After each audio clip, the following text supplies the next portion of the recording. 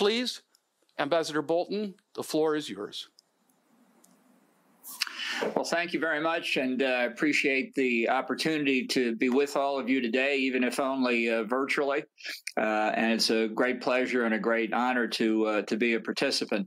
I thought, from my perspective, although I think the answer to the debate question is quite easy, it is a pipe. Global stability is a pipe dream.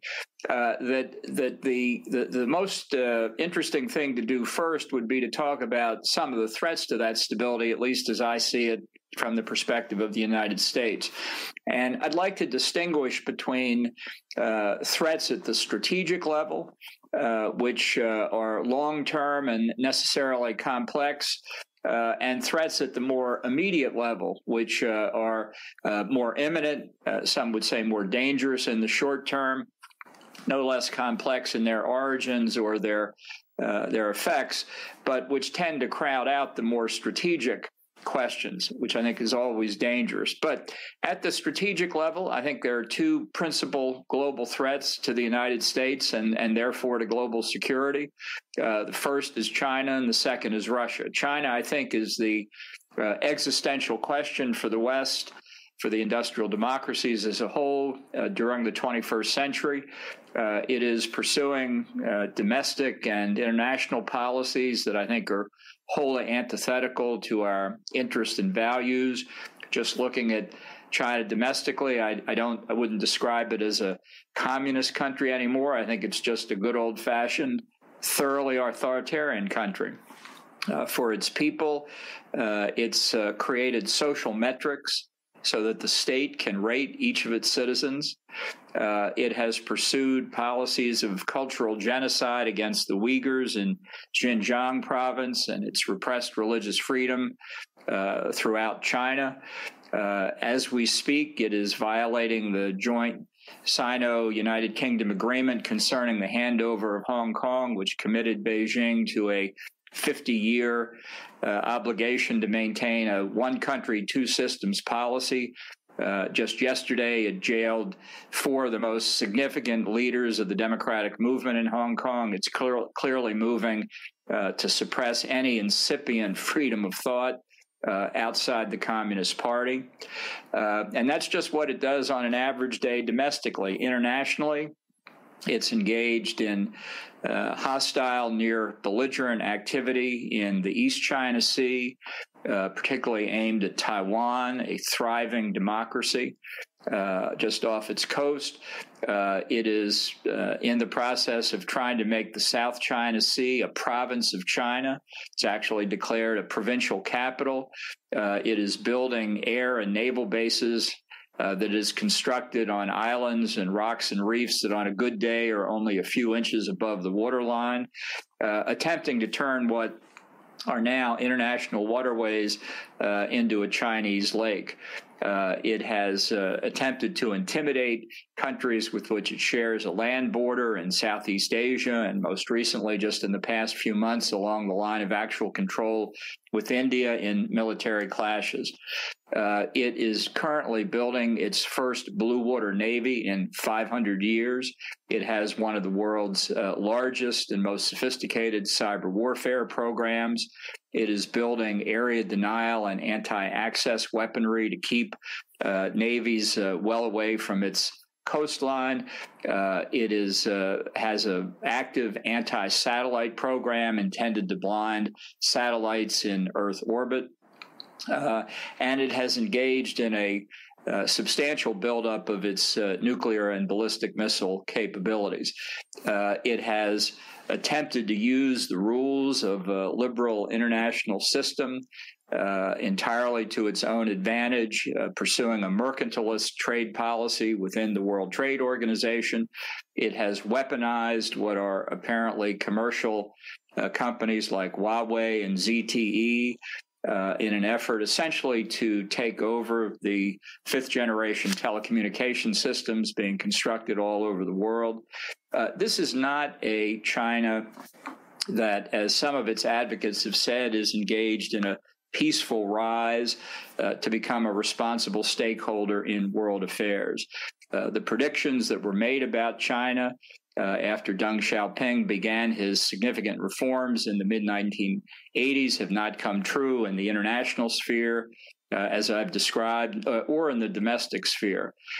Quite the contrary, China has not moved in anything like a more democratic direction. Xi Jinping is the most authoritarian leader of China since Mao Zedong. That's what we confront. And to ignore this reality, I think, is to invite further challenges from China and further threats to international peace and security. Russia, on the other hand, is a declining country. It's a one-horse economy, oil and natural gas. But since it has thousands, perhaps tens of thousands of nuclear weapons, it's a country that has to be taken quite seriously, and I think we do. It is under the rule of another authoritarian leader, Vladimir Putin, who I think is unfortunately, playing a weak hand very well. He has made it clear he thinks that the collapse of the Soviet Union was what he called about 15 years ago the greatest geopolitical catastrophe of the 20th century. Now, I think it was one of the best ways you could imagine to end the 20th century. Putin obviously has a different view, and he's tried to reestablish Russian hegemony in much of the space of the former Soviet Union, as well as trying to reestablish Moscow's influence throughout the Middle East. I think how the West handles Russia over the next few years is going to be extraordinarily important, particularly in Europe and the Middle East, but obviously globally as well. And we've just seen in recent months with the turmoil in Belarus and with Russia's active role first in helping to stoke and then in helping to get a ceasefire of the conflict between Armenia and Azerbaijan. Russia and China have their own complex dynamic. Perhaps we can explore that in the questions. But these are, I think, at the strategic level for a long, long time ahead, the major threats that we face and the major threats to global stability. Now, at the more imminent level, I think the two greatest categories of threats are those caused by the proliferation of weapons of mass destruction, nuclear, chemical, and biological, and the sometimes related threat of international terrorism. With respect to the biological and chemical weapons threat, it's often not discussed. It's worth considering and remembering that those weapons are often called the poor man's nuclear weapon. We have seen in the United States and Europe, really around the world, something not dissimilar to what a biological weapons attack could look like. In our experience with the coronavirus pandemic, it has demonstrated that we are not prepared. We have not responded well. We can debate who's responded worse or who's responded better, but at least as the United States approaches 300,000 deaths estimated from the coronavirus, by whatever standard, it's utterly unacceptable.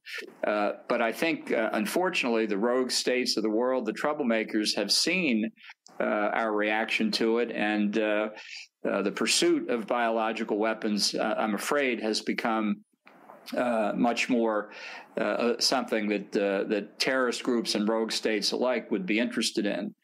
The nuclear proliferation threat continues in North Korea and Iran especially. Both of these states remain strategically committed to pursuing deliverable nuclear weapons. And as we wrap up another presidential term in the United States, we can report 4 more years of failure to stop either North Korea or Iran from achieving the objective that they've been after for so long. This is the kind of depressing development that once led Winston Churchill in the 1930s to talk about what he labeled the confirmed unteachability of mankind. Faced with incipient threats, countries decide not to take significant action. They watch the threats grow. They tell themselves they can handle the threats. They keep telling themselves that right up until the threats become palpable, and then it becomes too late. And the trouble, particularly in the field of nuclear proliferation, of course, is that as each new rogue state gets a nuclear weapons capability, or is seen to be pursuing it actively, it inspires others to do the same. I would argue that the 2015 nuclear deal with Iran, which allowed that regime to continue to pursue uranium enrichment and plutonium reprocessing, so-called for peaceful purposes, inspired others in the region to pursue their own quote-unquote peaceful nuclear programs against the day when they would face a nuclear Iran. So proliferation, I think, remains one of the gravest threats that we face, and especially when you consider the possibility of combining it with international terrorism. This is something that we must continue to be worried about. The wave of radical Islamism that swept over the Middle East, beginning with the Islamic revolution in Iran in 1979, has not receded. We see today in Afghanistan the Taliban continuing to make gains, possibly opening that country back up to become a haven for ISIS, Al-Qaeda, or other terrorist groups. Across the Middle East, we see Iran supporting terrorist groups like Hezbollah, Hamas, the Houthi terrorists in Yemen, and engaged in conventional military activity in Iraq and Syria that supports these terrorist activities. We see Libya still engulfed in internecine conflict nearly a decade after the overthrow of Muammar Gaddafi. And on the streets of Europe and in America, we still see terrorist activity being undertaken. Last thing any of us want to see is another 9/11, but I am worried that as these conditions continued in the Middle East, unaddressed, unanswered, that we're laying the groundwork for more to come. And just one last point before I conclude. In the Western Hemisphere, something obviously of particular interest to the United States, I am unhappy to have to report that the authoritarian regimes in Venezuela, Nicaragua, and Cuba remain in place. What I once called the troika of tyranny, supported by outside forces like Russia, China, and Iran, oppressing their people. In the case of Venezuela, driving them to the level where the president of the International Committee of the Red Cross told me last year that having visited Venezuela and visited its hospitals, he said he hadn't seen worse facilities since his last visit to North Korea. This is a great tragedy for the Western Hemisphere. May not be a threat to global peace and security, but it's certainly a dismal picture here in the Western Hemisphere. I am not as pessimistic, actually, as I sound in the assessment. I think that ultimately, if the industrial democracies retain their cohesion and their will to survive, that all of these threats can be overcome. But I think anybody who thinks it will be done easily and quickly is unfortunately badly mistaken. But thank you very much again for the opportunity to be with you. I look forward to the discussion and to responding to your questions and observation. Thanks again. Thank you, Ambassador Bolton. Professor Varoufakis, can you come in? Hello. The floor is yours. I certainly can, if you can hear me. Yes. Thank you.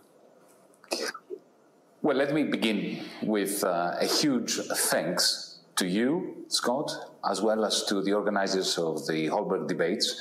I hope that with my contribution I can stay close to the spirit of Ludwig Holberg and from what I've read, his determination to ensure that each one of us are reminded that within ourselves we do carry an inner light of reason that can become, when we put all those lights together, a potential bulwark against collective obfuscation and indeed strategic hysteria, which is unfortunately these days very much in the offing.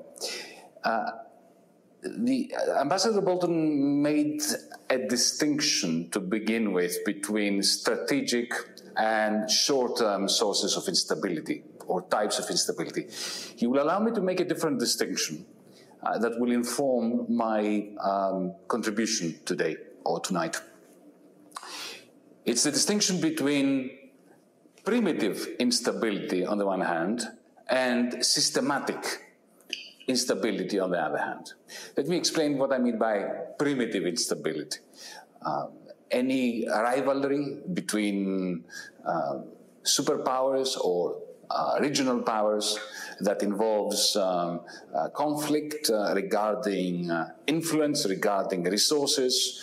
This preceded capitalism, it continued later. It even survived after the Second World War with a rivalry between the two major blocs, the Western Bloc and the Soviet Bloc. Those types of instabilities will probably always be with us and can flourish into something truly evil. I grew up in the 1960s and early 70s in a fascist regime here in Greece, which cannot really be explained as a result of a systematic instability. It was a result of a coup d'etat sponsored by the United States, which was utterly unnecessary, even from the perspective of the interests of the United States. If anything, in the end, it damaged the interests of the United States. The language that we hear, we heard it just now, regarding particular countries that a superpower defines as a rogue state. I'm not sure personally you'll allow me to say that Saudi Arabia is less of a threat to stability, less of a rogue state than Cuba. But this kind of, our SOBs versus others' SOBs, this is part of the milieu which I refer to as primitive instability. Then there is the systematic instability, which for me is a much greater source of concern, of nightmares, of personal nightmares, and kind of instability that can act as dynamite in the foundations of our liberal democracies. It's endogenous instability that I'm referring to, the kind of instability visited upon the West after the 1929 Wall Street collapse, which we know very well how it percolated into a Great Depression on both sides of the Atlantic, that in Europe in particular bred fascism and Nazism endogenously within the system. The climate emergency we're facing is another example of what I refer to as systemic or mainly systematic instability. Now, if you look at the tendencies of the global capitalist economy from the beginning of, or actually the middle of the second industrial revolution, the beginning of the 20th century, what we will find, for instance, in the 1910s and the 1920s is something similar to what we saw in the 1990s. A tendency during periods of growth, during periods of increasing prosperity, during periods of increasing hope and optimism, a tendency for existing divisions, global divisions between countries that are in a trade surplus and countries that are in a trade deficit, surplus countries and deficit countries. We see that during the good times, the periods of increasing prosperity and growth, the surpluses and the deficits get larger while GDP grows. But then, at some point, courtesy of this global imbalance which is building up, something happens like Wall Street in 1929, like Wall Street again in 2008. And the bubbles burst. And the moment the bubbles burst, what we have is this phenomenon whereby the burden of adjustment falls disproportionately on the shoulders of the deficit parts of our countries, as well as the deficit nations. And that causes ruptures, greater if you want, divergences, because the deficit countries, which usually are the ones that lack investment and capital goods, are the ones that suffer a disproportionate diminution in investment and therefore capital accumulation. And then when you get out of this crisis, of any crisis, the deficit countries become even more embedded in a deficit-generating dynamic, and the surplus countries. In other words, the global imbalances that beget instability widen, and they get worse. It was exactly that fear that led the New Dealers, having had their experience of 1929 and the experience of the New Deal in the 1930s. In 1944, the New Dealers in power in Washington, D.C., convened the Bretton Woods Conference with one purpose: to create global stability, to annul this tendency of systemic instability of the kind that I have been discussing, through effectively a unification of the capitalist West, of the global economy, with a common monetary system, effectively a common currency, which was the dollar. That was the whole point of the fixed exchange rate regime, which they understood, unlike those who supported the gold standard in the 1920s, that to stabilize fixed exchange rates in a world where some are in deficit, others are in surplus, and usually these surpluses and deficits have a tendency, as I said before, to balloon. This whole system, in order to become a source of stability, needs to be founded, to be anchored on a surplus recycling mechanism, on a mechanism which federations understand very well, but you need to expand it globally if stability is going to come out of this system. And the linchpin of the global stability of the first 2 decades after the Second World War of the Bretton Woods system was the American surpluses. America was the only creditor country, the only country that was in surplus in 1944, 45, and later. And it was the intention and practice of those who were in command of policy in Washington, D.C., effectively, intentionally, not philanthropically, but rationally, to recycle some of the American surpluses to Europe and to Japan in order to stabilize the dollarized global system and therefore to allow it to be a source of stability. And it worked very well. But of course, it was doomed to fail. Because at some point, by the end of the 1960s, America was no longer in surplus. It had slipped into a deficit. And then, within a few years, by the 15th of August 1971, when Richard Nixon famously blew up the Bretton Woods system, we moved into a second period, which is effectively exactly the opposite of the first two decades of the Bretton Woods era. American hegemony continues to grow, and to grow even faster than it was growing in the 1950s and 60s. But the fundamental difference, and I believe this is a point that needs to be made when we're looking at international stability, the fundamental difference was that whereas during the Bretton Woods era, it was American surpluses that were stabilizing global capitalism, after the 1970s, and in particular after Paul Volcker's policies at the Fed, the Federal Reserve, and the policies pursued by a sequence of governments, beginning with President Reagan onwards, what we had was the United States effectively put its collective foot on the accelerator and magnified the deficit, both deficits, the twin deficits, the trade deficit and the budget deficit. And that was done intentionally. That was not a failure. And those deficits played a monumental role in expanding American hegemony. It's the first time in history, in human history, when an empire, a superpower, gets stronger as a result of going deeper into deficit. That has never happened before. I don't know whether it will happen again, but it was a remarkable historical phenomenon. So the American trade deficit operated from 1980 onwards, still does to a large extent, as a huge vacuum cleaner that sucks into the territory of the United States the net surpluses, the net exports of countries like Germany, Holland, Japan, and of course later China. Without the trade deficit of the United States, there would be no Chinese industrial revolution. I shall put it very bluntly. And how did the United States pay for this ballooning deficit? Very simple. That's the recycling mechanism that was reversed. 70% of the profits of European exporters, of Japanese exporters, of Saudi exporters, and indeed of Chinese exporters later on, 70% of that profit was recycled through Wall Street. Effectively, it was a tsunami of capital that ended up in Wall Street.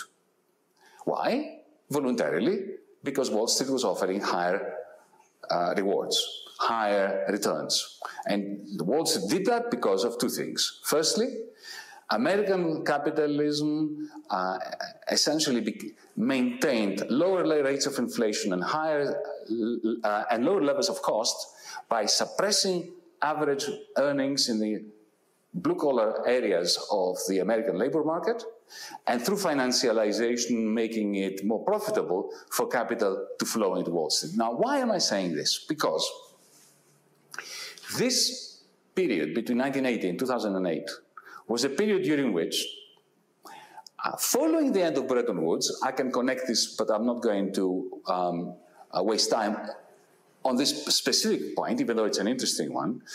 That period was also instrumental in bringing down the Soviet Union and adding another billion workers to the capitalist labor market.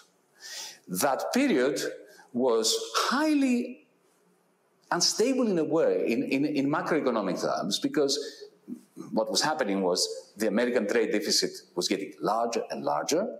The American budget deficit and the federal debt was getting greater and greater. So mainstream economists could see this as a kind of disequilibrium, as an instability, but at the same time, it was stabilizing the world. It was providing German factories, Dutch factories, Italian factories, Japanese factories, and of course Chinese factories with the demand that was necessary to keep capital accumulation going and create effectively what we now know as globalization. But on the back of this tsunami of capital that was going into the City of London and, of course, Wall Street to finance and to close this loop, financialization was building houses of cards, which crashed and burned in 2008. Since then, we've moved into the third post-war phase, which is an ominous one. Because while the Federal Reserve in particular, and China, by cranking up their rate of investment, stabilized global capitalism, the Fed and China did it. Let's be clear about this. Who saves capitalism? The Fed and China. I'll say it once more. Nevertheless, the mountain ranges of money that was printed by the central banks of the world, especially of the West, and refloated the stock exchanges, the financial markets, on the one hand, created immense wealth for those dealing in paper money, in paper titles, while austerity for the many, even in the United States, because let's face it, the Obama stimulus package was countered by austerity at the level of the states, that created huge inequalities which are ripping apart our societies in the United States, in Europe. We have a north-south divide in Europe, which is getting bigger and bigger. We have an east-west divide. We have a divide within our communities. And to put it bluntly, I shall use a very simplistic term, but not an unuseful term. We have socialism for the very few and austerity for the many that depresses aggregate demand, which keeps levels of investment very low at a time when liquidity is huge. This discontinuity, this disparity between having the highest level of savings and liquidity in the history of humanity and the lowest in comparison to liquidity and savings level of investment, especially in things we need like green investments, like good quality green jobs, creates a humongous source of stability for the world. Now, China has been mentioned by Ambassador Bolton in a very different context to how I'm mentioning it. Let me put it bluntly. I've said this before, I'll say it once again. Without China, there is no possibility of a reproducible, sustainable European Union economy or United States economy. What we now have is a situation where 12 years of stagnation following the 2008 crisis, which saw massive liquidity in financial sectors and very low level of investment, that creates stagnation. A kind of perpetual secular stagnation, Larry Summers called it, even though I disagree on a lot of things with Larry Summers. On this, I think he's right. COVID-19 comes in, and what it does, it gives another impetus to money printing by central banks. So stock exchanges, effectively leave planet Earth and move into, with stratospheric speeds into the cosmos, while the real capitalist economy is going from bad to worse. For me, as citizens of the world, as citizens of Europe, that is the source of greatest worry about the systemic instability, which then, of course, feeds into primitive instability, the way I mentioned it before. Now, what do we do about that? That is it is a crucial question. It's the $10 trillion question, if you want to put a sum to it. We can speed up the clash between China and the West, as Ambassador Bolton clearly intends to convince us is necessary. We can have a new Cold War, which is already in the offing, or we can find some way of creating a new Bretton Woods that will bring together the United States, the European Union, and China in order to plan together for the kind of, period that follows the great stagnation, the secular stagnation of the 2008-2020 period, with something more palatable, with something that does not waste humanity's capacity to end the greatest source of instability, which is outside our immediate remit, but at the same time, it is undoing our capacity to sustain ourselves as a species, and that is climate change. Now, what is the greatest impediment to such a new Bretton Woods where China, the United States, and the European Union can get together? I believe that, unfortunately, and I'm saying this with desperation, the European Union is the patient, the global patient at the moment. We don't have a capacity to get together and to plan ahead. We do not have a capacity to effectively become sovereign as a European Union. Europe has never been less sovereign than today. We rely on China for digital technologies, particularly 5G, and for batteries. And we rely on the United States for our financial stability, as well as for defense. We are headless. The Henry Kissinger line, who do I call if I want to speak to Europe, remains even more powerful than ever. I'm looking forward to the discussion we're going to have, but let me finish with a hope that we do not make a desert and call it stability. Thank you. Thank you, Professor Varoufakis. I think what I'm going to do, I have a number of particular questions regarding your opening statements, but rather than confining the debate, I thought I would start and allow you to choose and be a little more free-form to begin. So what central idea that Professor Varoufakis has made, and create a counter-argument to that one, and then I'll turn to Professor Varoufakis to respond in kind with a central element of yours, or to respond to your comments. And then what I'll do after that is I'll go into some particular questions that I think are left unstated and I want to pursue further. Does that sound okay?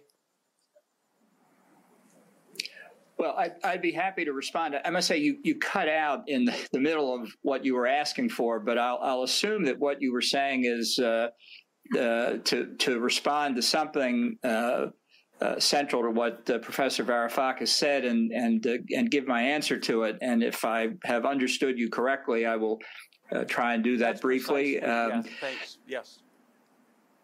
Okay, well, it's I will make an effort here then to do that.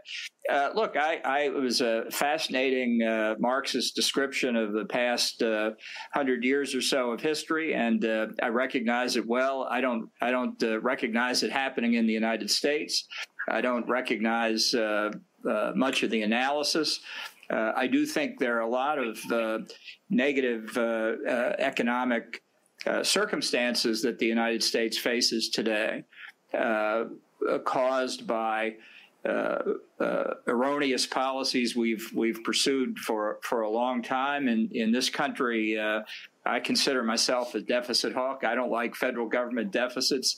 I don't like the size of the natural debt. I think that we've been going down the wrong road there for a long time, but it's a very difficult one to come back on. I think the importance of economics in international affairs can't be doubted. But I'm not a Marxist myself, and I don't buy the argument that everything is based on economics. And as Marx said, that the superstructure that we look at of politics, religion, society is all based on economic factors. I think it's a much more complex analysis that's required. I don't think historical materialism of the Marxist kind really brings you very far. But I do think that where economics plays a critical role is demonstrated by China, which owes much of its prosperity to 4 decades of theft of intellectual property from the West as a whole. This is a view shared not just by a majority in the United States, but I think across Europe, Japan, Australia, Singapore, pretty much most of the rest of the world. And I think that that's not something that we dreamed up. The Chinese have been doing this with incredible success. I mean, you have to admire them. They steal intellectual property. They don't have to spend money on research and development. They recreate the product, sell it back into the markets of the producers they stole it from, and undercut them with state subsidies and insurance that allow them to come to dominate the market. I think we should all press China to give up its policy of stealing intellectual property, but I'm not optimistic they're going to do it. Why should they?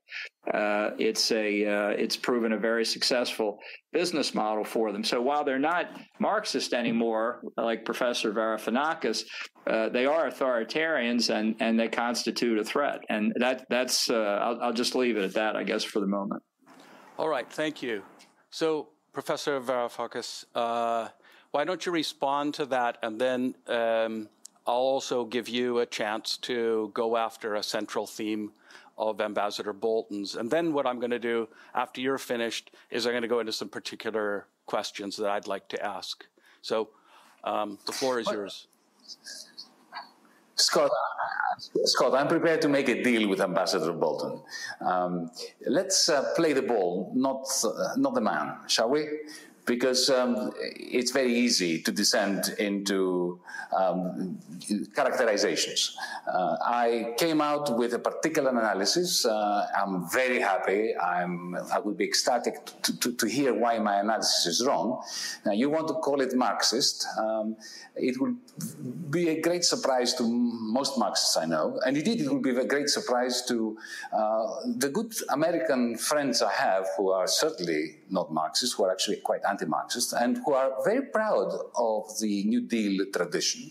They're very proud of Bretton Woods because it was a time when American leadership led to a global stability that was indeed particularly beneficial.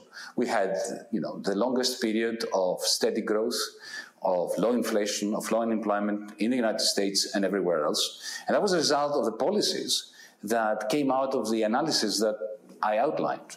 Now, we can disagree on the analysis, but let's not call each other names like, Marxist, Hawk, Dove, and so on, shall we? Because that will make for a much more interesting conversation. On the substance of what Ambassador Bolton said, I came out with a particular proposal for a new Bretton Woods that will bring together the United States, the European Union, and China in order to agree new rules on finance, on technological transfers, if you wish, but primarily on how to keep a balance between investment and liquidity provision, which at the moment is completely out of kilter, and therefore, as far as I'm concerned, a threat for global stability. Now, maybe this is not a good idea. But I would like to hear from Ambassador Bolton exactly what kind of alternative he has in mind, except confrontation with China. I believe that in 2015, he wrote an article about the need to bomb Iran in order to end the Iranian bomb in the New York Times. Do you believe, Ambassador Bolton, that some kind of new Cold War that may lead to a hot war is the way to go forward? Do you really believe that China can be put back into its pen through confrontation, not through a new Bretton Woods? Is there an alternative to a new Bretton Woods that would not blow up what little global stability we've got left? Thank you. So I'm going to let you come back a little bit later, and you can choose, Ambassador Bolton, how you want to respond to his response. But I want to move the debate into some particulars. I'm going to change the direction a little bit and push things a bit. So I guess what I would like to do is I'd like to focus on the notion of stability. To some degree, you're both naturally focusing on two dimensions. Ambassador Bolton naturally is focusing on insecurity and focusing on the security sector, and Professor Varoufakis is focused on the economics, and that's to be expected. I knew that that was going to be happening all along. But what I'd like to focus on is there a role in the system for instability? Is there some ways that instability can create good out of competition and a notion of periods of great instability sometimes lead to great levels of innovation? Is instability necessarily a bad thing? I'll turn that question to Ambassador Bolton first. Well, I don't think it's a question whether instability is good or bad. Instability is inevitable. The periods of stability we've seen in the world come throughout history have come in a variety of different ways. Sometimes because of an effective balance of power, and sometimes because of dominance of one power or another, but it's there's been no example where the stability is permanent, and it's a problem that evolves and changes, to be sure. We've been in the 20th century through three great confrontations, two hot world wars, one cold world war. Fortunately, the partisans of freedom have prevailed in each time, but there's no guarantee. It's not that anybody's seeking confrontation. It's the fact that others seek confrontation with us, and it can come in a variety of forms. 9/11 certainly took the United States by surprise. And it can happen again. So I don't regard stability or instability as inherently having positive or negative moral values. What I'm concerned about, and what I think is the legitimate focus of decision making in the United States, is how to protect American interests and values in the world, together with those of our allies, against external forces that don't wish us well, of which, unfortunately, throughout history, there have been a fair number. It was a privilege for the United States in its early days to avoid external confrontation, largely to seek stability in the Western Hemisphere. Although I think it's a mistake to call that isolationism, because while we were doing that, we were creating what is today the United States. As a country today, and for the last 100+ years, that's had global interest, it's been our fate to engage with the entire world and to provide, in my judgment, as much stability as we could through networks of alliances and institutions, some of which have been more successful than others, but which have at least given those who want to join in a common approach that we and many others hold to see a stability, or at least to create structures of deterrence against those who would rather structure the world in a different way.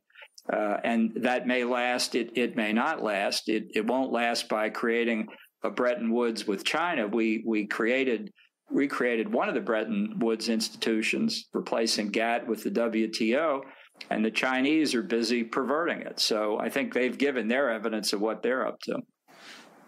Thank you. Professor Varoufakis, I'll pose the question, but what I really meant, and probably imprecise on my part, but I meant the outcome or the result of instability could be bad or good, not in the stability or instability in their own manner being good or bad. And one thing I'm thinking about is the prospects of innovation occurring due to competition, due to things like that. What's your take on that question? Well, my take, I suppose, is similar to yours. A healthy degree of uncertainty is the elixir of life. It's the salt of the earth. It's what keeps us creative and productive. But that's not necessarily the same thing as instability, uncertainty, right? What I fear regarding instability are moments of catastrophic degeneration and of crisis that leave us all diminished as a species. So I shall give you 3 examples. 1929, or I could have used 2008, but 1929 is a more poignant example, where suddenly you have a cascade of insolvencies beginning in the United States, ending up in Europe, in Japan, and effectively pushing humanity into a war of all against all, and tens of millions of dead people. That is a kind of instability that does not have beneficial effects. The second example I shall give is, for instance, the invasion of Iraq. The invasion of Iraq was a murderous error, which in the end, all it did was it helped, it was a magnificent boost for Islamic fundamentalism, for ISIS, for misanthropy, for, mass death, and zero benefit to anyone in the United States, in Europe, in the Middle East, anywhere. And the third, of course, is climate change. We are moving now, we are already well past the point of discontinuity, the turning point, the point of inflection, if you want, whereby we are jeopardizing the future of the next generation. And that cannot be a good thing.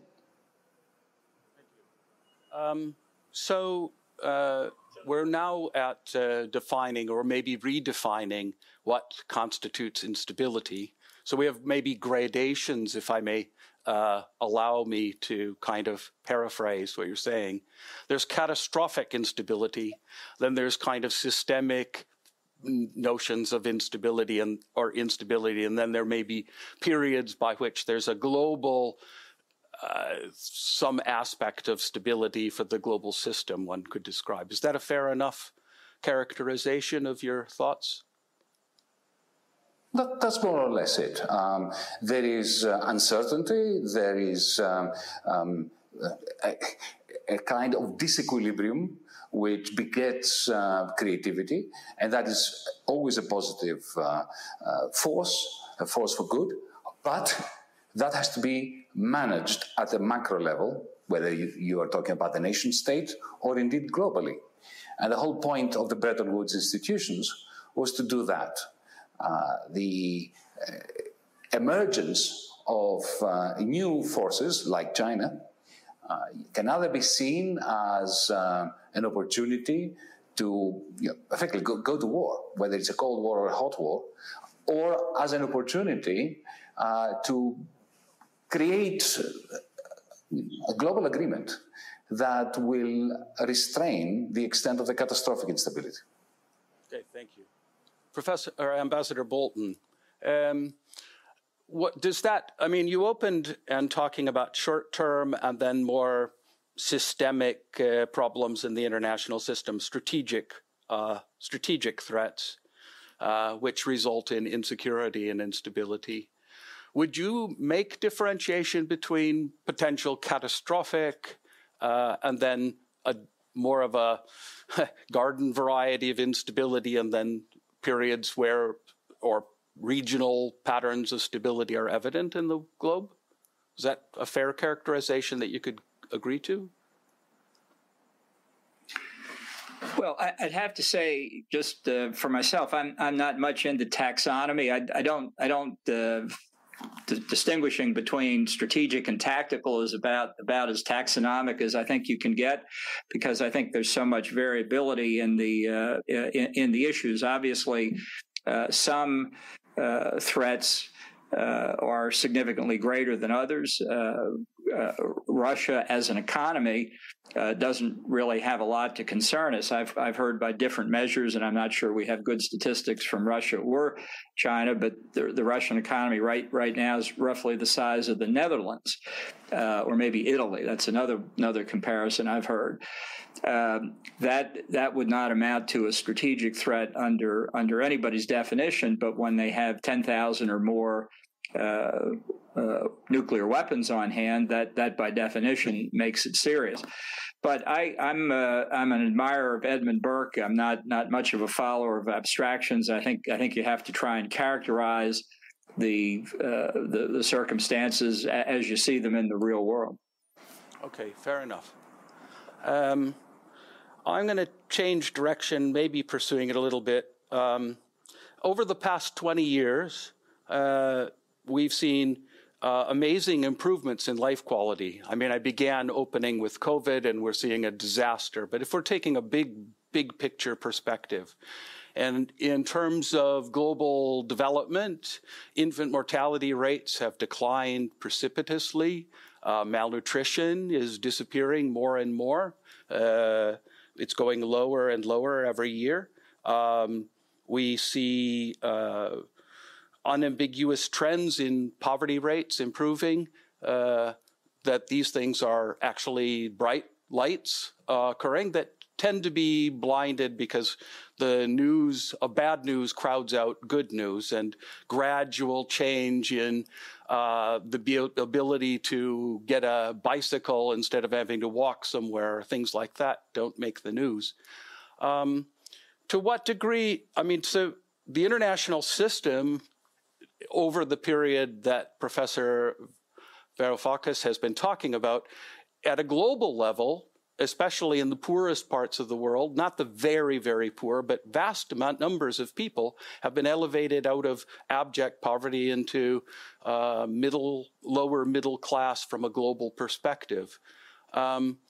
Is this a sign of possibilities of where the world works together, or is that coming out of nowhere, or where are those good things occurring out of bad? I'll let Ambassador Bolton, or no, I'll go for Professor Varoufakis first.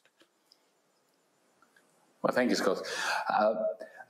There's no doubt that the globalization phenomenon, which I alluded to in my introduction, is at the heart of the process that you described. The incorporation of more than 1 billion workers, 1.5 billion workers, maybe 2 billion workers into capitalist labor markets has created this magnification of incomes globally. But 2 points, if I may. Firstly, if you take China out of this equation, most of those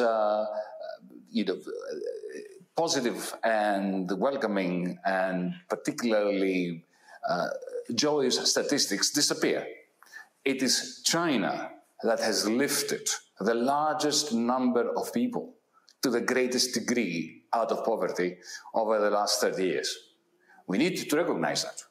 As I said, if you take the Chinese statistics out of the global picture, the rest of the world is not looking as good. The second point, Asia, Bangladesh, Pakistan, India have made great progress. I mean, not as significant as China. Not really. Not really. Tiny. You would not be making this boisterous claim if it wasn't for China. And one might even add that the degree of development in places like Pakistan and like India, indeed, in the European Union itself, the way in which a country like Germany, the middle-sized companies in Germany managed to weather the storm after 2009, 2010, owes a great deal to Chinese growth. Whatever you may think about China, this is a fact. We cannot ignore it. And the second point I want to make is that, we economists, and you're an economist as well, we tend to overestimate these things that can be measured and to completely underestimate or neglect values that are not measured, which can be even more important than the ones that can. Let me give you an example. Take the Aborigines in Australia. It's an extreme example, but to make the point in a short space of time. When Captain Cook arrived in Botany Bay, they didn't have a single pound or euro or cent or whatever. And they lived very happy and fulfilling lives without commodification, without markets. Look at the Aborigines today. Today, you can see, because there is a welfare system in Australia, they have a very high income compared to what they had 200 years ago. When were they happier? Today, it is a community in dire straits. The same thing can be found in communities in India. Since you mentioned India, look at the number of suicides amongst Indian farmers whose income in monetary terms is going up, but whose lives is diminishing sharply. Look at the deaths of despair in the United States itself. The number of people who die unnecessarily from depression, from obesity, from diabetes, from ill health that is a result of poverty within wealth. That is the worst way of being poor, by being surrounded by wealth. Same in the European Union. We have so much unnecessary suffering, which is the result of a failure to take the tools that capitalism has created for us. The wonderful machinery, the robots, the new technologies, the new commodities, and press them into the service of human happiness. Thank you. Ambassador Bolton, I'm going to push you a little bit to move in the economic sphere. I know that you began your career at USAID, working with McPherson. I actually had the pleasure of teaching a class with him together when he was the president of Michigan State University. But what I want to do is push you. I know that you have a law background, not an economics background, but having been at USAID, a little bit more on your perspective on the question I asked, and maybe a response to Professor Varoufakis. Well, I think the record is pretty clear, and if it's not, I'm sure the professor will correct me. But 35 years ago, Deng Xiaoping began an incredible transformation inside China, abandoning Marxist. I guess I shouldn't use that word, but that's what he would say. He abandoned Marxist principles. He said it doesn't matter whether the cat is black or white, but whether it catches mice. He said to be rich is good, and he stripped away policies that had been implemented since 1949 to cause enormous destruction, the decentralizing control of the economy, abandoning the mindset that had led to the Great Leap Forward in the 1950s, which caused more human devastation than any other act in known human history. Beyond war, beyond actual hostilities. He tried to claw China back from the catastrophe of the proletarian revolution. And he had achieved substantial success across the board. And so the phenomenal economic growth in China, which obviously contributed to averages and levels worldwide, was something that I think you can trace almost like a laboratory experiment. What's fascinating now about China is that beginning with Hu Jintao and now continuing with Xi Jinping, all the evidence that I think we can see is that they are abandoning the reforms that Deng Xiaoping brought into place. They're re-centralizing control. They're imposing constraints and and limits on what Chinese and foreign businesses can do. I think that will inevitably add to the social strains in China that we still see flowing from the one child per family policy. I don't know how you measure one child per family in economic terms, but it was a disastrous concept, and its full social effects are still being felt. So it's the idea that somehow what we owe to China is Deng Xiaoping recognizing that Marxism was failing. And I think, and I will speak as an alumnus of USAID, we've seen economic growth in so many of the countries that AID was present in the Western Hemisphere, in South Asia, and to Africa to a lesser extent. Unfortunately, that much of the world that Professor Varoufakis has described, I just don't recognize it. You want to respond to that, Professor Varoufakis? Varoufakis, sorry. You can't hear me? Now I can. Okay. For a moment, do you want to briefly respond to his response, or I shall attempt to agree. Yes, I'm quite happy to respond. Always am. I shall attempt to agree largely with Ambassador Bolton. Deng Xiaoping brought about the revolution that led to Chinese economic success. No doubt about that.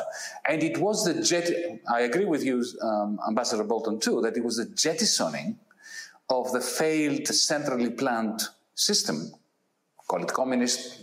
You can't call it Marxist because Marx never wrote about those things. But let's agree that he jettisoned the collectivist, centrally planned communist system of production.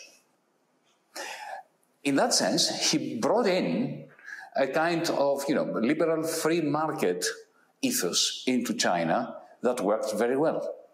But there were three things that he did also that made it work. The first thing he did was he did not allow for the liberalization of finance. And that was crucial in helping China succeed. Remember Franklin Roosevelt, I will take you back to Bretton Woods. When he convened the Bretton Woods Conference, he made sure, he actually stated one term for sponsoring that global, remarkable conference that yielded two decades of wonderful capitalist growth. And that was no banker, no financier should be allowed into the Mount Washington Hotel. Remember that? That's also what Deng Xiaoping did. He said, if we want free markets, we cannot have financial markets running havoc and running amok. And that really helped. The moment China liberalizes its financial system, that is the moment when I believe the Chinese capitalist economy, or call it whatever you want, is going to go into serious spasms. The second thing he did was, the government did, and after Deng Xiaoping as well, is to control tightly aggregate investment.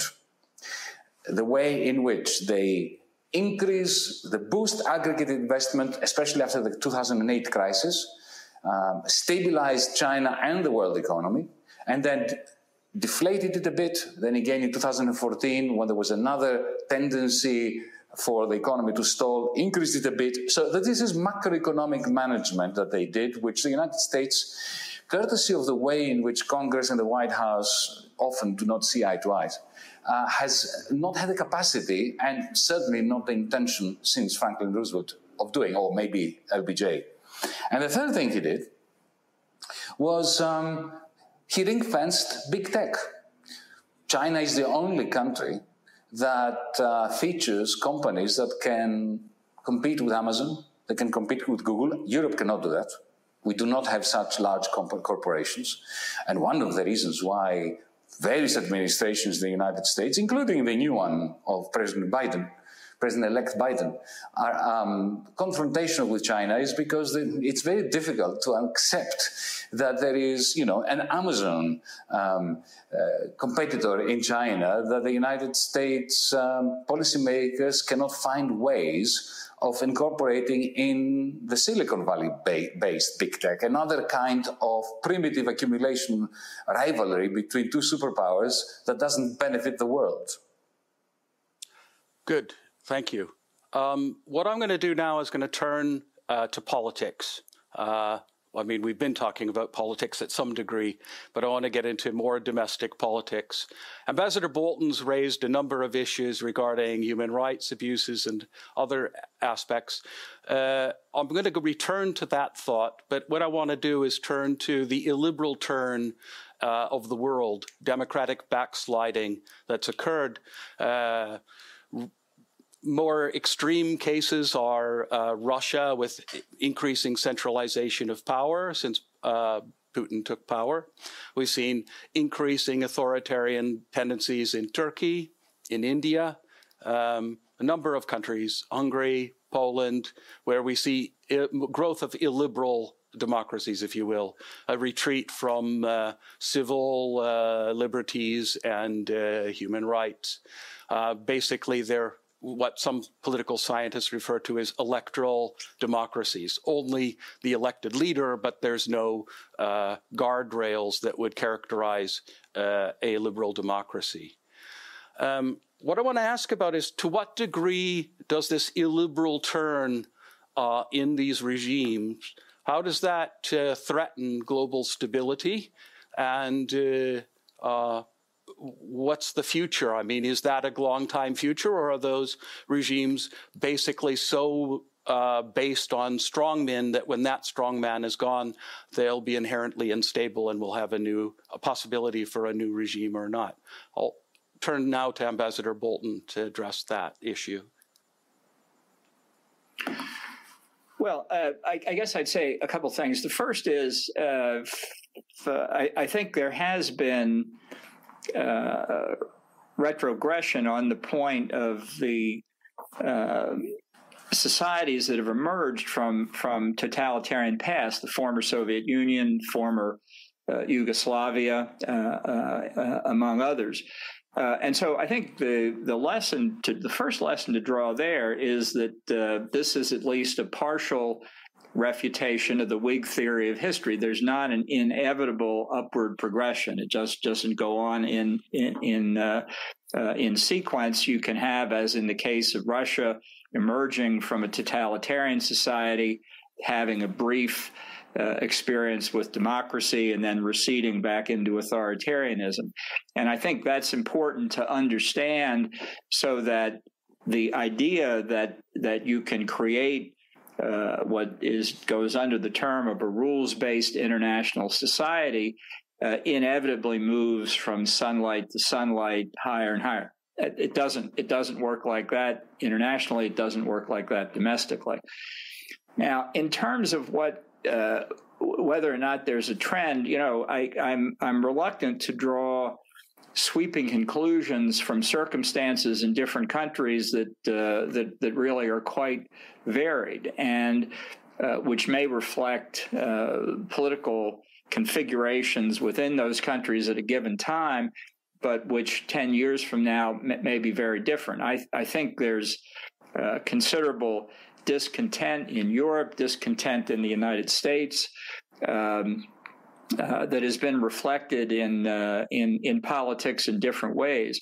But I do think that that this variation does not strike me at the moment as being outside the range within which democratic change occurs in our societies.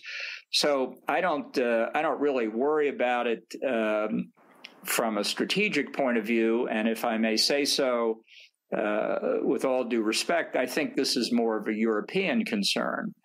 And it's more of a European concern because of the strains on the European Union. more than strains, Britain is withdrawn from the European Union, and so I think that the issues within countries that are members of the European Union reflect in the larger debate going on within the Union itself. And I understand, of course, that this is incredibly significant for Europeans, and ultimately it will be for the United States. But it's a debate because of the circumstances and structures of the European Union that I don't see replicated elsewhere in the world. Aren't they somewhat, though, a threat with especially Turkey for NATO, which is definitely related to U.S. security? Well, I think we're in the course of trying to figure out whether Turkey wants to be part of the West or not. I mean, I think Erdogan has taken Turkey in a direction completely contrary to the Ataturk Reformation post-Ottoman Empire. I think he is fully prepared to abandon the secular nature of the constitution that Ataturk wrote. And I think he has, hard as this may be to believe, neo-Ottoman aspirations in the Middle East. His decision to purchase the Russian S-400 air defense system is utterly unjustifiable, contrary to his obligations in NATO. But here again, I don't necessarily want to draw an ultimate conclusion from that. Turkey has another presidential election in 2023. If it's free and fair, underline if, underline free, and underline fair, maybe the Turks will vote in a different direction. Certainly in last year's provincial and municipal elections, they did. So Turkey is actually a good example why I worry about drawing overly broad conclusions from insufficient facts. Thank you. I'll turn the question to you, Professor Varoufakis, about the rise of illiberalism in the globe. I think it directly relates to what you're talking about, internal inequalities, those who feel like they're left out during periods of growth, things like that. Do you want to expand on that? Yes, gladly, Scott. On a personal note, because you mentioned that your research interests include game theory as well as economics. I was a game theorist, minding my own business, doing rather esoteric things, not working substantially on macroeconomics, on political economy, except as an active citizen. It was around 2001, with the bursting of the dot-com bubble in the United States, that I started worrying. And I started worrying as somebody, I mentioned that before, I'll mention it once again, who grew up in a fascist dictatorship. And the reason why I was worrying was because I started feeling that the way in which financial markets were being refloated by central banks, especially by the Fed after 2001, 2002, and the manner in which financialization was just going crazy, was leading us down the path towards a new 1929, which unfortunately happened in 2008. The response of the central banks was different in 2008 compared to 1929, but the essence of the post-2008 period was not that different to the essence of the post-1929 period.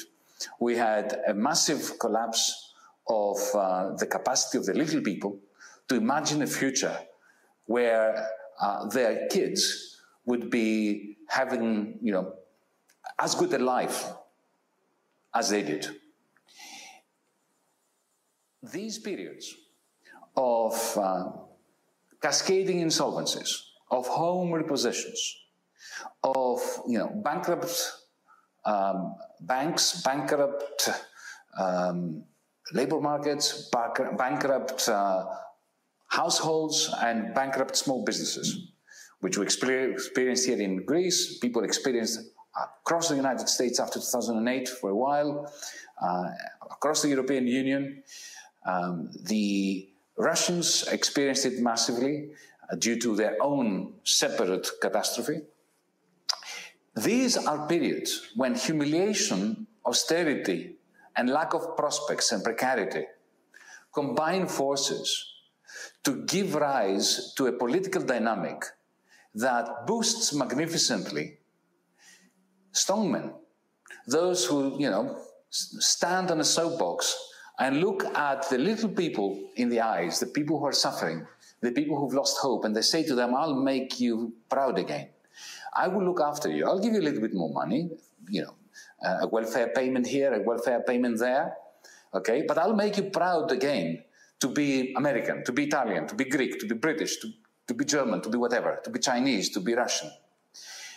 That is when democracy suffers. And we've seen this worldwide. Lest I am misunderstood, let me be clear on this. Vladimir Putin is a war criminal. I stood up and said so at the University of Athens Senate meeting in the early 2000s because of what he did in Chechnya.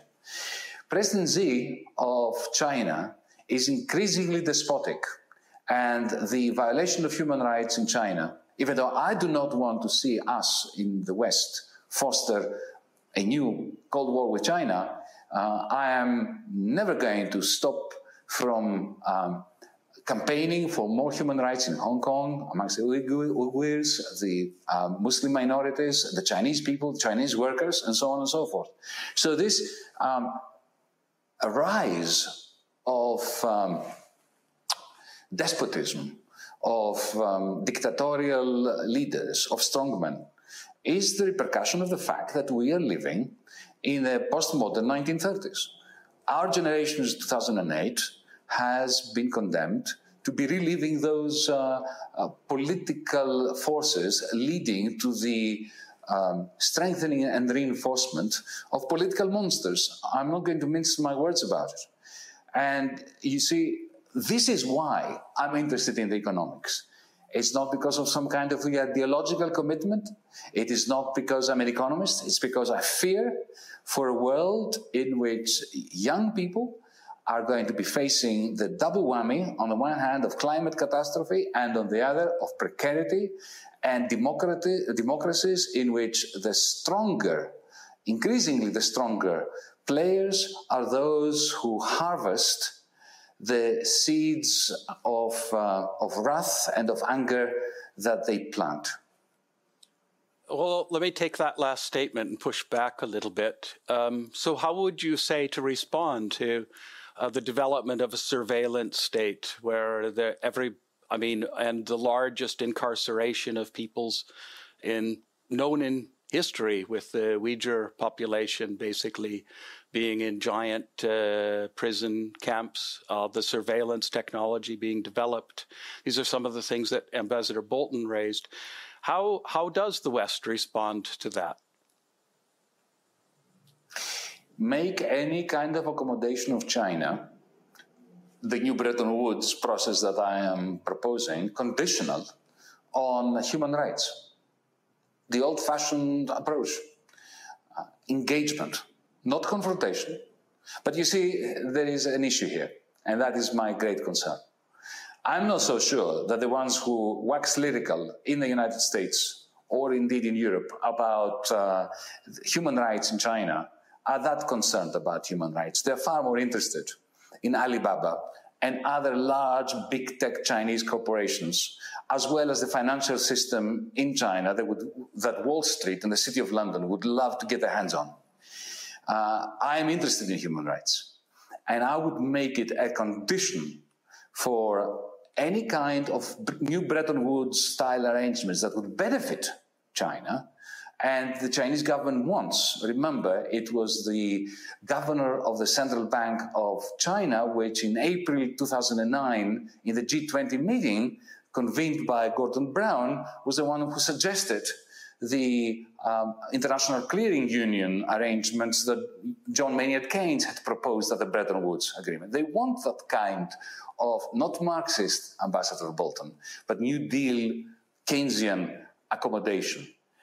What we should say to them is, if you're interested in that, here are the conditions. Human rights across China and Hong Kong, as well as no more lignite-powered or coal-fired power stations. Thank you.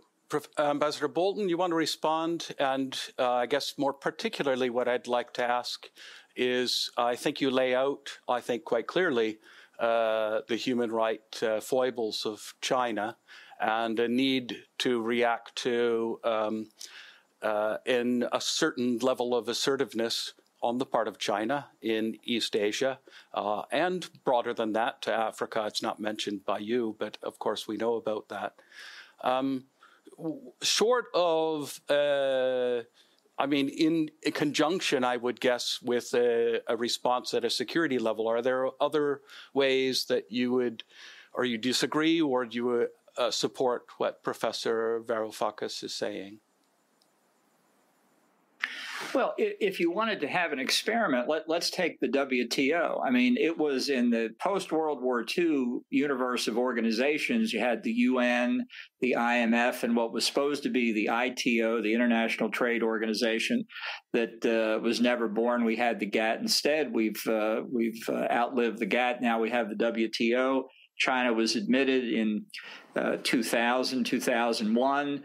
I remember well, it was the universal cry at the time that this will help the reformers inside China. China will conform to international norms in the financial and economic world. It will make them more responsible. They'll be a responsible stakeholder. They'll engage in a peaceful rise. And I think what we've seen is that over the 20 years of Chinese membership, they've systematically manipulated this theoretically pro-free trade organization by pursuing, with enormous success from China's point of view, a mercantilist foreign policy, mercantilist economic policy. So, okay, here they are deeply embedded in the WTO. So how exactly, now that they're in, do we use the leverage that we may have because of human rights violations, or however you want to characterize it? You can do it on the basis of climate change and tell them they can abandon all their coal-fired plants. That'd be interesting to see. And when they tell us to stuff it, what do we do then? You want to respond to that, Professor Varoufakis? Yes, I'd like to. And I shall respond with 2 points. The first one is, there is no such thing as China. In the same way, there is no such thing as the United States. We have such complicated, complex economic, political system societies that, there are many Americas, there are many Chinas. There is, Ambassador Bolton, you mentioned the reformers. The reformers are still there. They're in China. And many of them are putting up a wonderful struggle for creating, more democratic rights, for pushing China in the direction of a greater accommodation with the rest of the world, for liberating Chinese workers from the shackles of the Communist Party apparatchiks. There is even a boisterous democratic movement within the different prefectures that even managed to unseat Chinese Communist Party officials. It is true that in Beijing, the central authority is becoming increasingly authoritarian. But we need to engage with the Democrats within China, and I would say the same thing, and I shall say this a bit later if I'm allowed regarding Turkey. We need to engage with the Democrats when the forces that are there and who are, are really jeopardized and undermined by the cries in favor of a new Cold War against China. The second dimension that I think is important, and that's a more direct answer to Ambassador Bolton's point, how to engage with them and what do we say. Ambassador Bolton, the World Trade Organization is a place that everybody manipulates. The United States manipulates. The European Union has repeatedly failed to subscribe to agreements at the WTO. Everybody does it. But there are other levers that we can use with China. The Chinese political economy is facing a major crisis. It hasn't come yet, but it will come. They cannot simultaneously grow the way they need to grow to maintain political stability and redistribute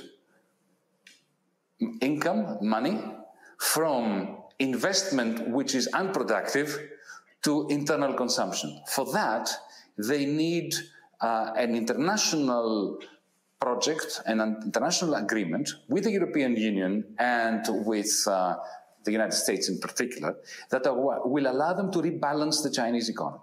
That means fewer exports compared to imports. It means a number of moves in the direction of liberalizing the Chinese economy without losing aggregate demand. At the moment, the European Union is exporting deflation to China, because we are constantly cranking up exports to the Chinese economy, undermining them. They understand that. They understand that the crisis is coming and it can only be prevented if there is an agreement with the United States and the European Union. That, I think, is the way in which to manage a China that returns from the brink towards which the central government of Beijing is pushing the country by means of the increasing concentration of power in the hands of one man. Thank you. You actually took the question I was going to follow up with, but I'll turn that question to Ambassador Bolton.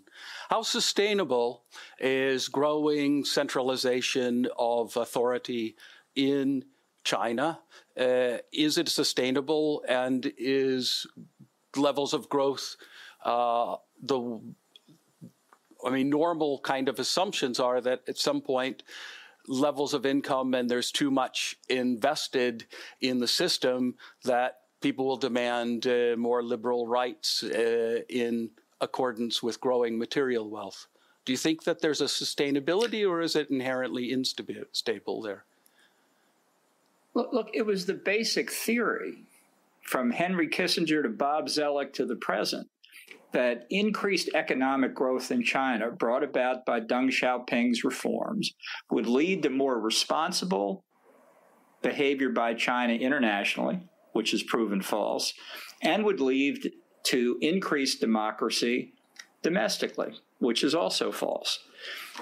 So, authoritarian societies can last a very long time. That's not necessarily, as they say in financial statements, past performance is no indication of future results. You can't extrapolate.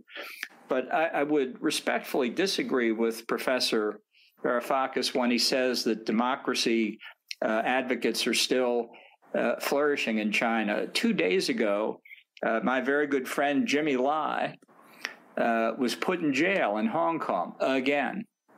And the authorities themselves say they're not going to let him out until his trial in April. I'm very worried Jimmy Lai's never coming out of jail.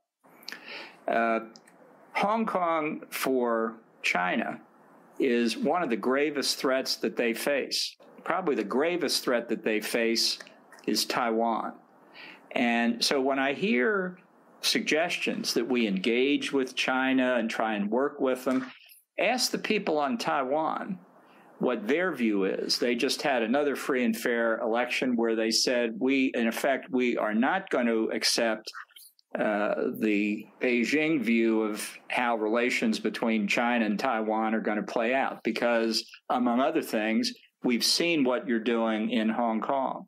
And I think the world has also seen how China behaved with the coronavirus pandemic. It is beyond dispute, I think, that China covered up what happened in Wuhan, covered up the extent of the epidemiological consequences of the disease in China, covered up the extent of the economic influences, and by so doing impeded the ability of the rest of the world to deal effectively with the disease. There's so much we don't know now that I'm afraid we're never going to get to the bottom of it.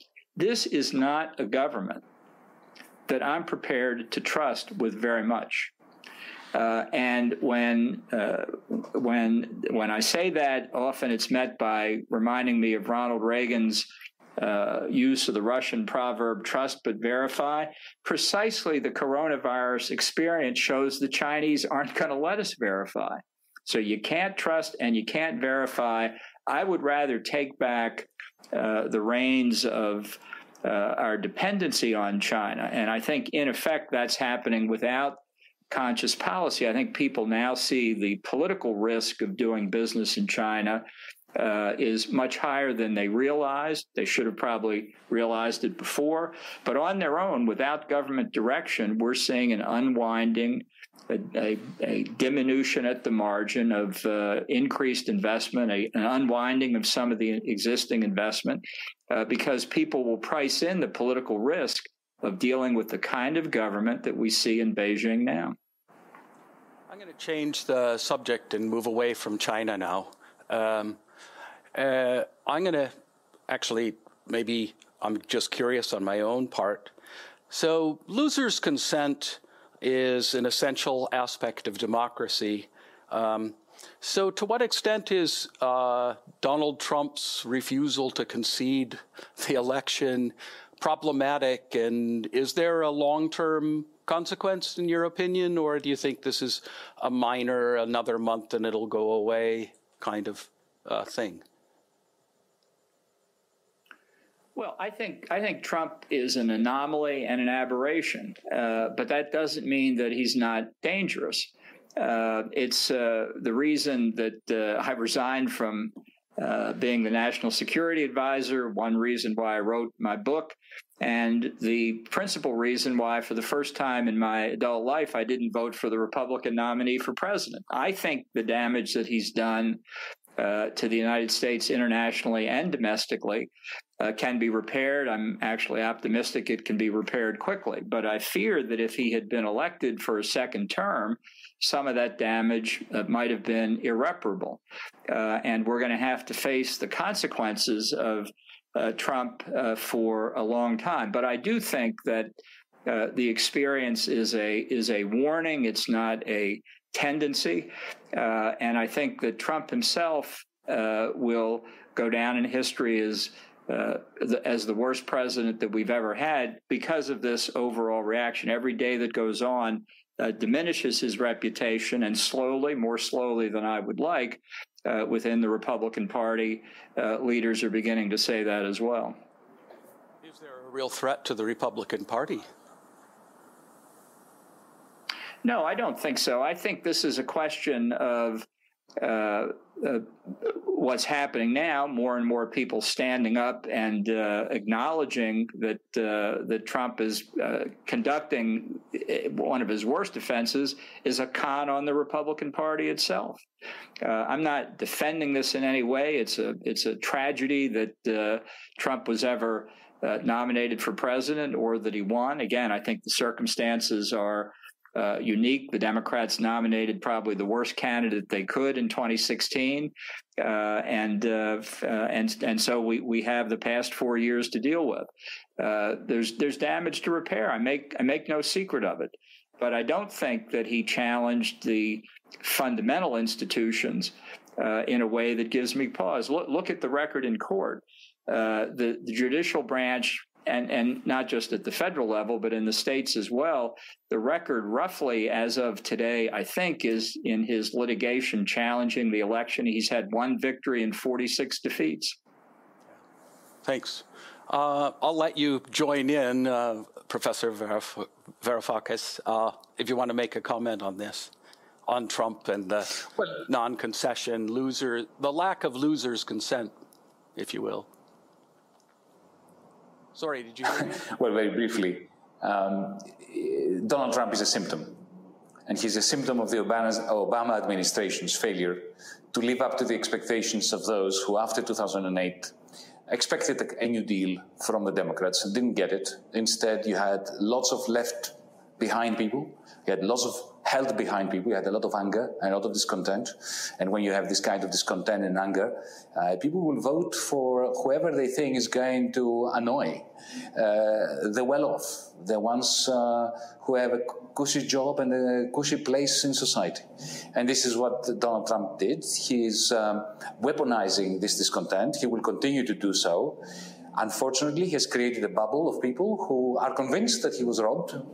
And, with every court case that he loses, those people are even more convinced that the system is against them and the system has robbed them of their democratic rights. And my great fear as a left-winger, now I'm going to characterize myself, Ambassador Bolton. My fear as a left-winger is that the next couple of years will be a period of slump for the American economy because of COVID-19 after effects. And this is going to solidify the Trumpist base within the Republican Party while splitting up the Democrats. because Biden won due to the Bernie Sanders, AOC, Elizabeth Warren supporters that this time, unlike 2016, came out in force and, to vote for Biden. Biden now is liberated from the New Deal, from the Green New Deal. He never wanted it. Now he doesn't have to do it because he does control the Senate, and I don't think he will in any meaningful way. And the next couple of years, this is my fear. I truly hope I'm wrong, that Trump has lost, but Trumpism is going to take over the Republican Party even more powerfully. And we are going to have very negative repercussions for liberal democracy across the world. Ambassador Bolton, you want to make a comment about prospects for a Biden presidency along the lines that... Well, I mean, in part, I think Professor Varoufakis has a point about the travails of the Democratic Party. But let me say first, with respect to the Republican Party, which is my natural home, there is no Trumpism, because Trump doesn't have a philosophy, doesn't indulge in grand strategy, doesn't really even do policy as we normally understand that. It is all about Donald Trump. And I think what he has been able to do, and it's disturbing, I don't deny it, is that he has persuaded a number of people. He's intimidated a lot of other people, but he's persuaded a lot of people that, as he said in the 2016 Republican convention, only I can fix it.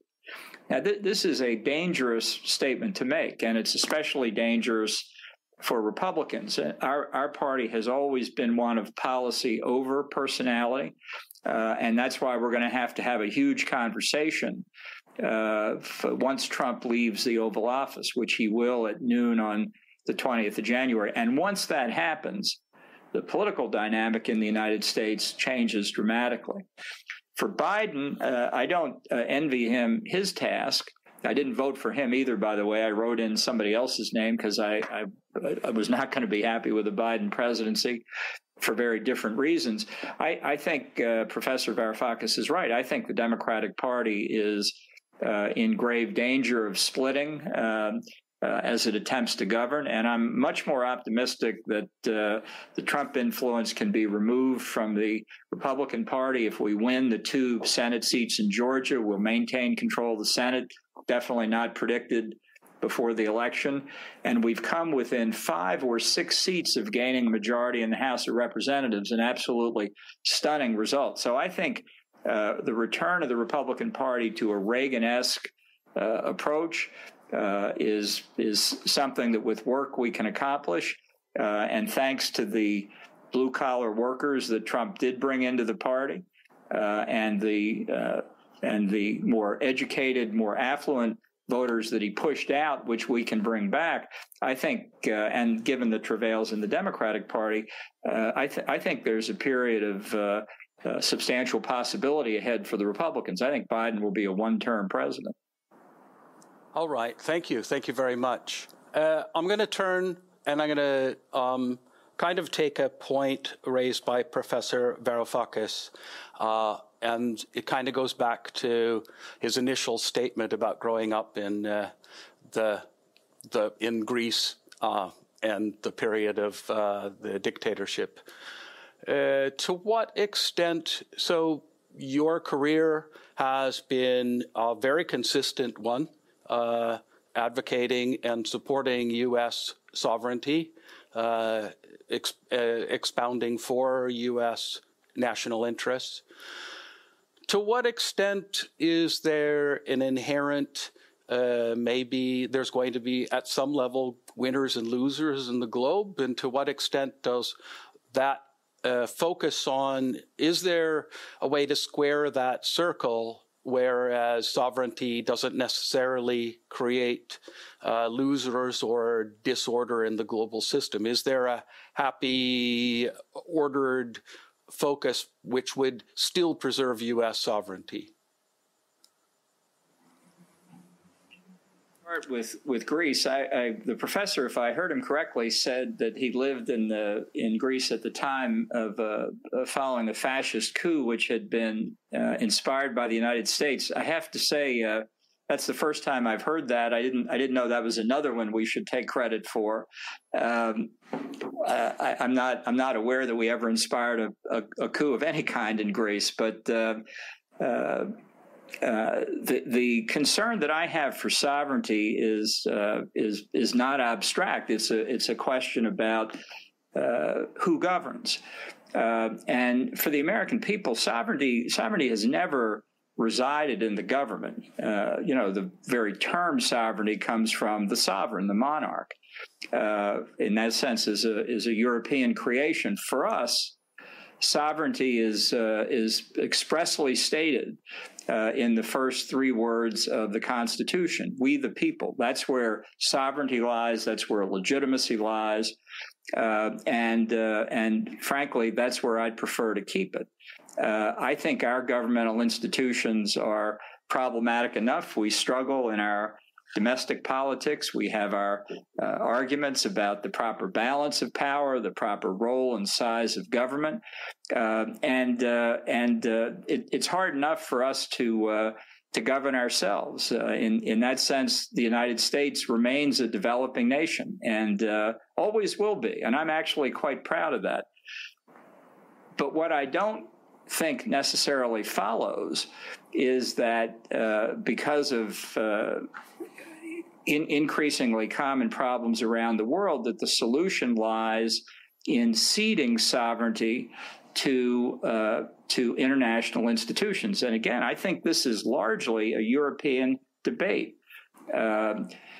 Europeans have gotten very used to ceding sovereignty to Brussels. They're also very happy to try and get others to cede their sovereignty to something else.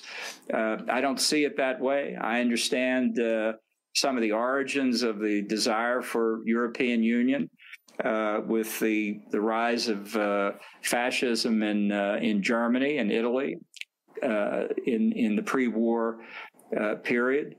But other sovereign powers in Europe didn't fail. Britain didn't fail. So I don't buy the argument that sovereignty is part of the problem. I don't think it gives winners or losers. I think a sovereign nation like the United States, through protection of its sovereignty, has given its citizens a measure of liberty and economic security never before seen. Why would I want to change that? Professor Varoufakis, you want to respond to that?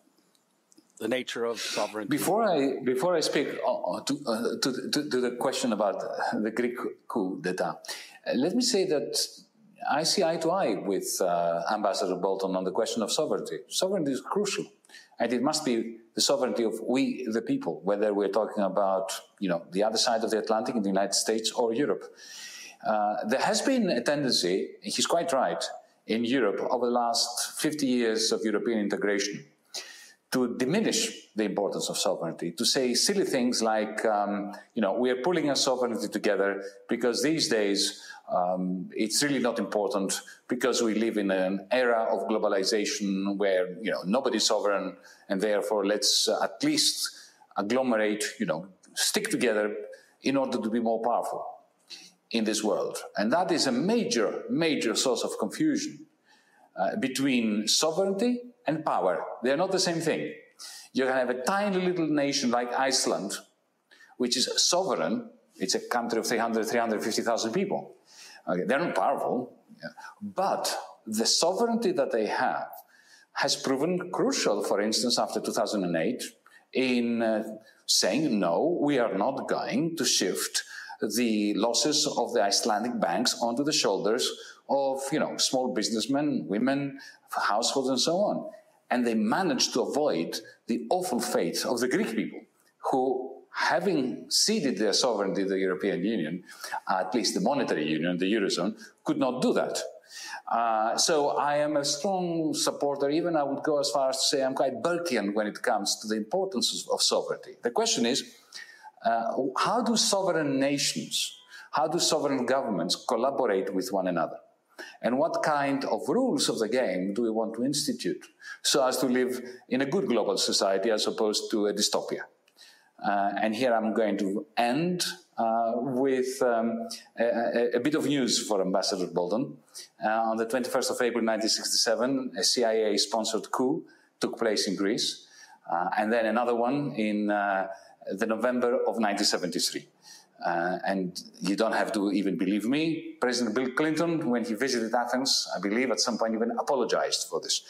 There is no doubt about it. Ambassador Bolton, it was a very silly coup d'etat. It was a very silly thing to have done because it didn't serve American interests even.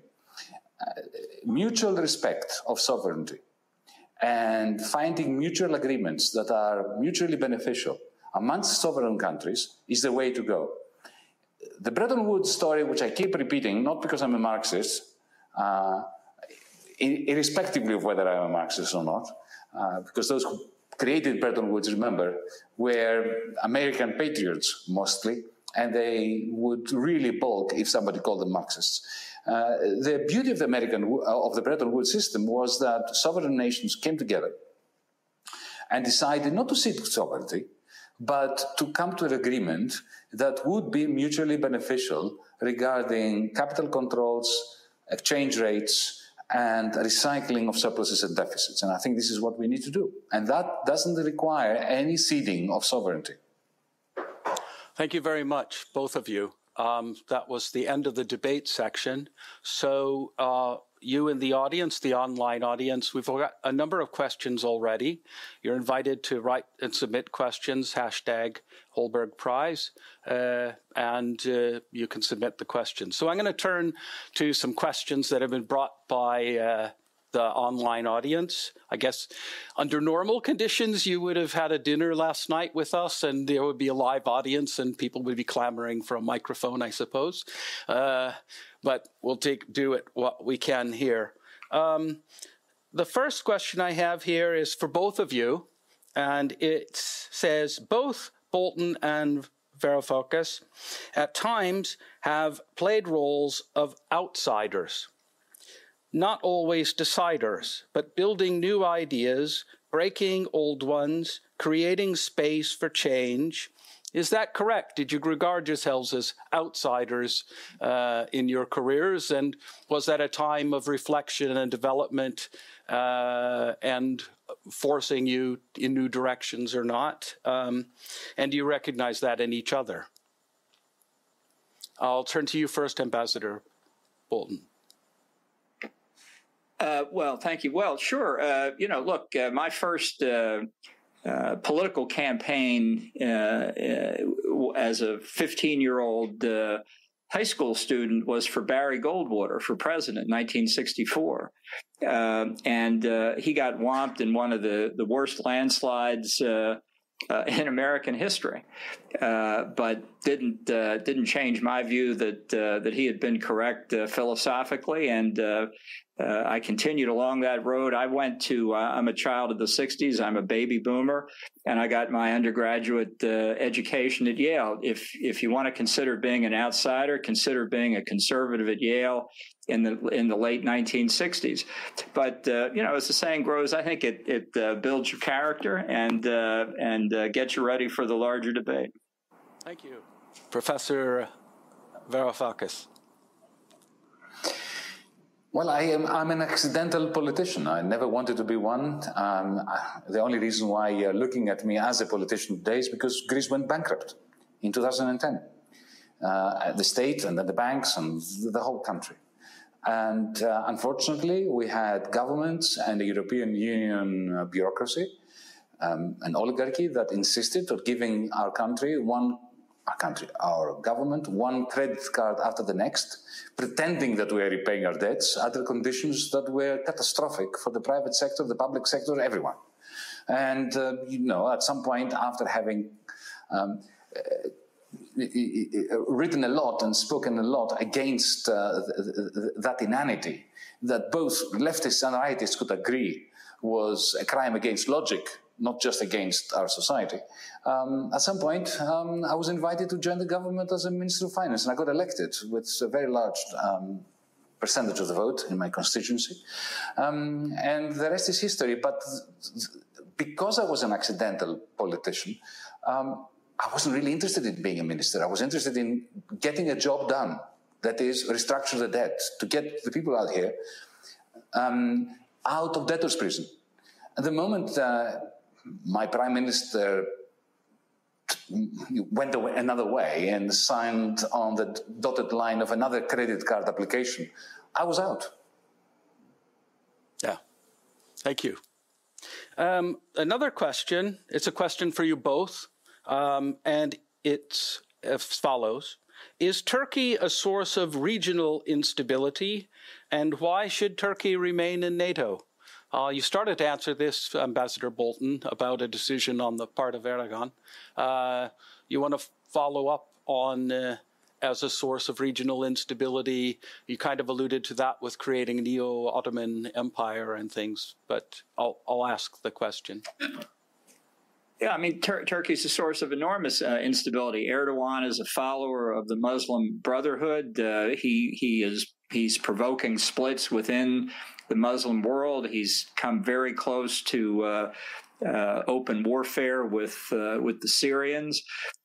He's one of the key factors in the ongoing struggle in Libya. I don't yet believe that Erdogan really represents where the Turkish population wants to go. As I said earlier, that's why I'm looking forward to the 2023 presidential election. But if he continues down this path, including purchasing advanced weapon systems from Russia, he will de facto, if not explicitly, have separated himself from NATO, from Europe, from the West as a whole. As I say, I don't think that's where the Turks themselves want to go, but we hope that they'll have a chance to make that decision in the next national election. Professor Varoufakis, at the risk of asking a Greek about Turkish instability, but you already made a comment about you could take up the theme later, so this is your chance to take it up about where to move on. I mean, right now, France has become involved in conflict involving Greece and Turkey, long-term prospects in Turkey. Could you address those issues, please? Well, I thank you for the opportunity to do so. Turkey has been an unstable regime for a very long time. They have a history of coups d'etats, one after the other.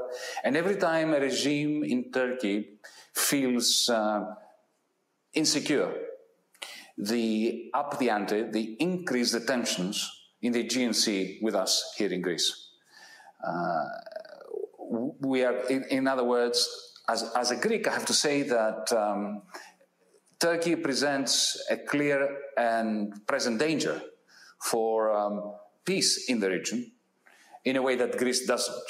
Our position has always been defensive, maybe because we are the much smaller country, the much smaller population, and the country that has a far less need to export instability through aggression.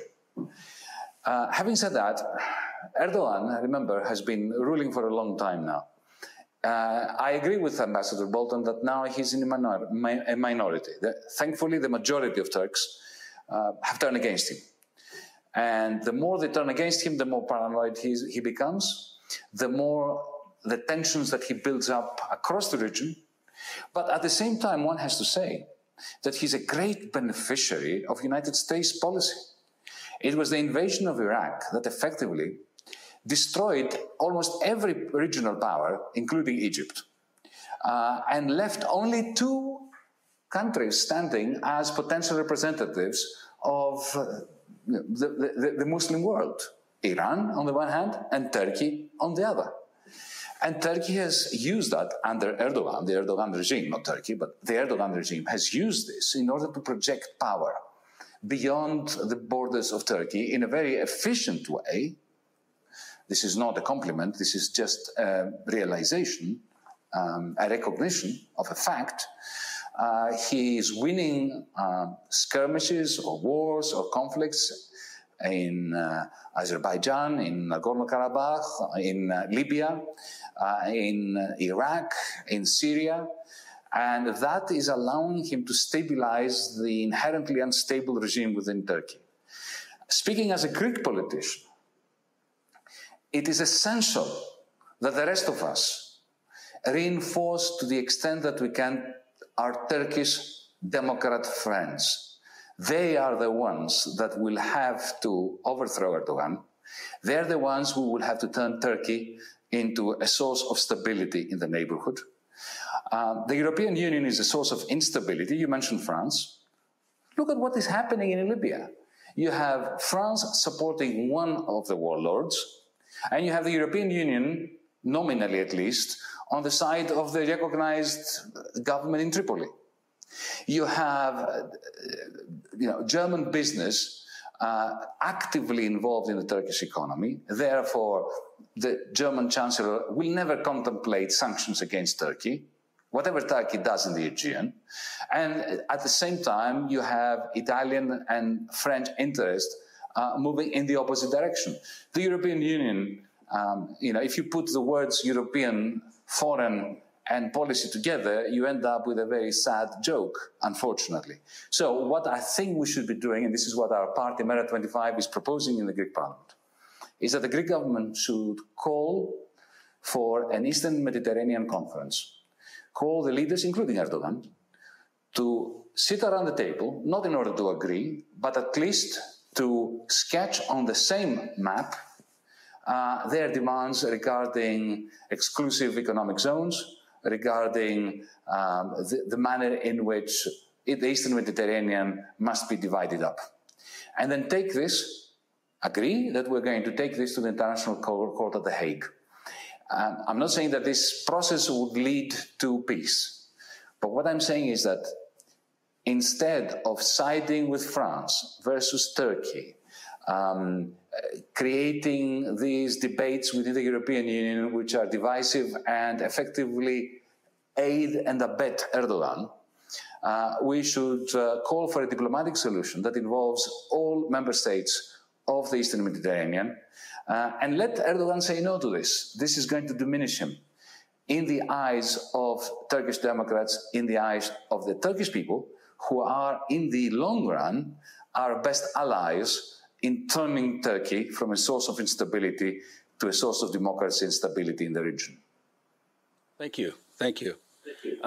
This is a question asking just for Ambassador Bolton, so I'll ask it. This is quoting from the online questioner. You said in January 2019 that, quote, "It will make a big difference to the U.S. economically if we can have American oil companies really invest in and produce the oil capabilities in Venezuela. To what extent do the interests of U.S. oil companies determine U.S. policy on regime change?" They didn't determine policy. The oil company we were most concerned about and remain most concerned about in Venezuela is Citgo, where the Maduro regime continues to hold a number of Citgo representatives, and the damage they might have done to Citgo in the United States as a result of U.S. recognition of Juan Guaido as the interim president.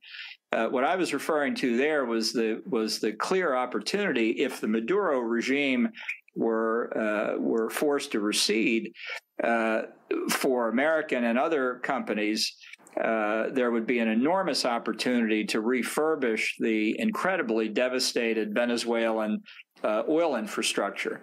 Under 20 years of socialist rule by Chavez and Maduro, Venezuelan oil production went down to a level that today is below the level Venezuela produced in 1946. I just think about that for a minute. Here's one of the potentially richest countries in the hemisphere because of corruption, because of the mismanagement of Venezuela's oil infrastructure. It's just crumbling in front of the people. They could see it. That's one reason that their standard of living has declined so significantly.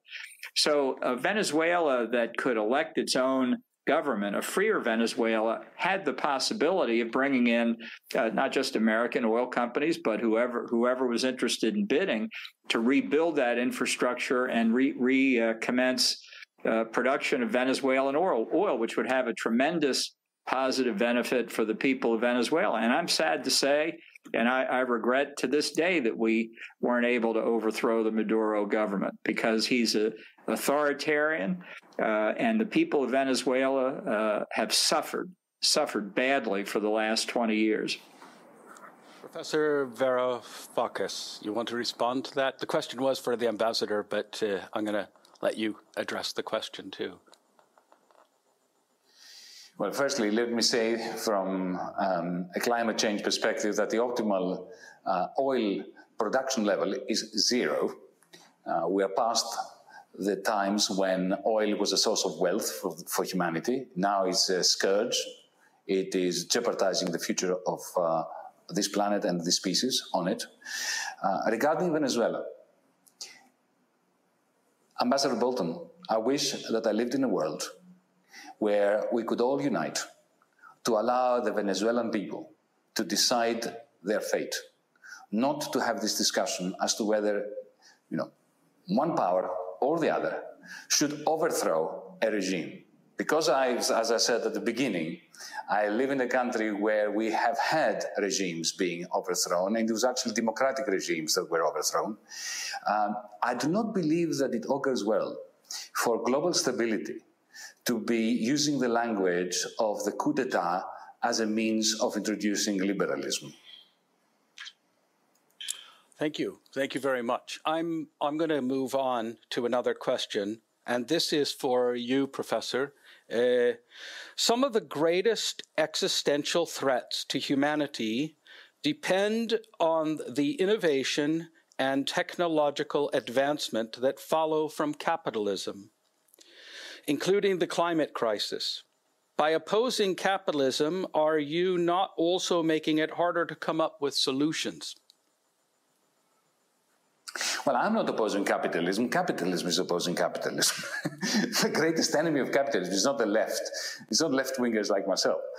We are a pathetic lot. We have never managed really to undermine capitalism. Capitalism is doing really very well despite our best efforts to undermine it from the political left, right?